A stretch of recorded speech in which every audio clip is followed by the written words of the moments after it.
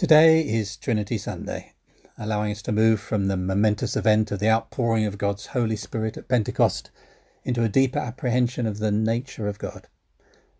This is a very natural progression because it's the realization that the Holy Spirit, just like Jesus, is God himself, that led the early Christians to have almost no choice but to understand the one God that we worship as being triune, or a trinity of persons, Father, Son, and Holy Spirit, as we heard, for example, in our Matthew reading.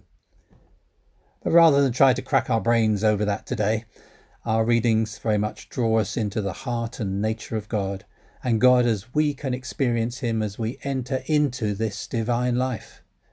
This is the great privilege of all the saints, including you and me, and it's my joy and delight to explore it with you today. Whilst God is consistent in his character throughout the Bible, there is an increasing unfolding or deepening revelation as to just who our God is. Our Isaiah reading begins the amazing prophetic purple passages of Isaiah 40 to 66. Isaiah tells us that God has not abandoned and disregarded the cause of his people, but he looks forward to a time when God's people's sins will be forgiven, and specifically laid upon his suffering servant in Isaiah 53 to bring us healing and reconciliation with God. And also when God will come down and visit and comfort his people, draw them close to himself and strengthen them and pour out blessings that will even touch the natural world. The astonishing discovery of the New Testament is that God comes down not just once, but twice. First, he comes down as his son Jesus, who was as one of us, strengthened to run and not grow weary, to defeat sin and death upon the cross on our behalf, and to rise up on wings like an eagle in his resurrection and then ascension to the Father's side. But just before he dies, we find him explaining to his disciples that he was about to go away, so he could not comfort or strengthen them any more. They were desperately upset. But he said it was for their good that he goes away, and he would not leave them abandoned as orphans, but instead he would ask the Father who would send another comforter, who wouldn't only be with them temporarily for a few years like Jesus, but would be with them forever and even live inside them. In John 14 we read this. And that was what happened at Pentecost. The fire of God's Spirit descended upon them. They became the new temples of God, and priests of their own temples. So now we can enter the most holy place if we have received the Holy Spirit. We can go into the Holy of Holies, not so much in heaven, but in our own hearts. Yes, we may continue to face all kinds of physical, emotional, and mental weaknesses, but as we learn to wait on him, as Isaiah tells us, we will find that the Holy Spirit in our inner temple gives us supernatural strength. If we need comfort, he'll give us comfort. If we need someone to come alongside us, he will be there. If we need an advocate as we pray and struggle with situations, he will help fight for us and with us. And perhaps most wonderfully, as we spend time waiting on God, as Isaiah puts it, in the secret place, as priests of our own inner temple, that holy place is within us. At times he will catch us up on wings like eagles, spiritually soaring with the joy and strength of the Lord. And we will find that our fellowship too is with the whole of the Trinity, also with Jesus, our Saviour, our brother, our healer, the one who ever lives to intercede for us in the most holy place. And also with God our Father, whom Jesus amazingly tells us not only loves us, but when we love and obey Jesus, the Father himself will also come with Jesus, and they will make their home with us, dwelling within us. And in that holy place, the Holy Spirit will often help us to truly worship, convict us and draw us to repentance, speak God's word to us. And even though we don't know what to pray, he will pray through us in our weakness, and sometimes stir us to speak out and declare his word as a sword of the Spirit against the enemy.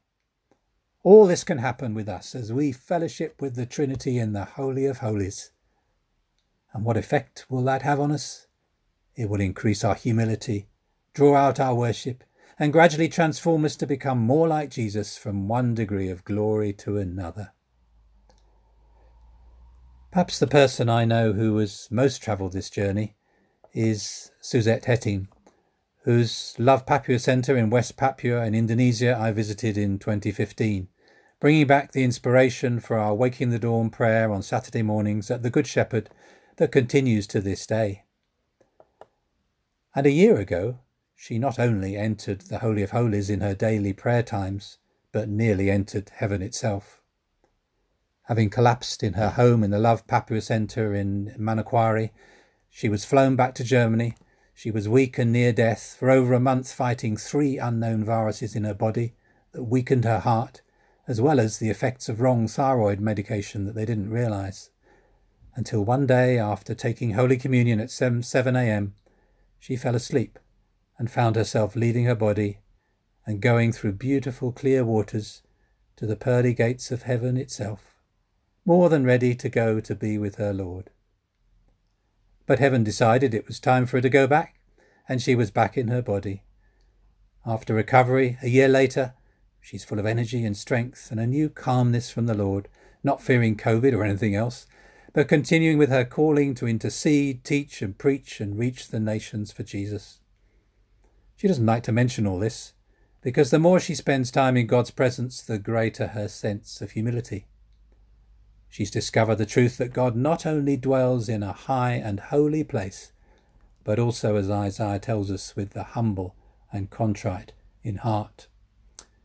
And so in her mid-60s, her passion is undimmed, her youth and vigour has been renewed like the eagles. On her live teaching last Tuesday, she looks like 40 years old. But we mustn't stop there.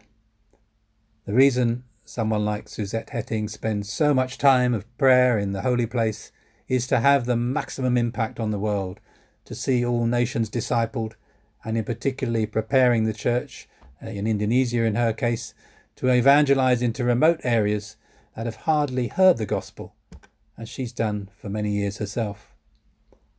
That may seem far away from us in more ways than one, but our calling is the same: to fellowship, pray, worship and warfare in fellowship with God the Father, God the Son and God the Holy Spirit in the heavenly places, and then to go out and love and share the overflow in word and deed to our neighbours and those we are sent to, until we can help lead them to believe and be baptised in the name of the Father and of the Son and of the Holy Spirit, and to learn and obey everything Jesus has commanded us and them.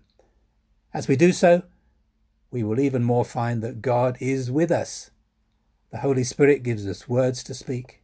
Jesus, the healer and saviour, is there to touch others' lives through our hands as we pray with them. And the Father is eager to welcome them too, to become his special children, adopted into his family, and to dwell with them forever. So let us pray.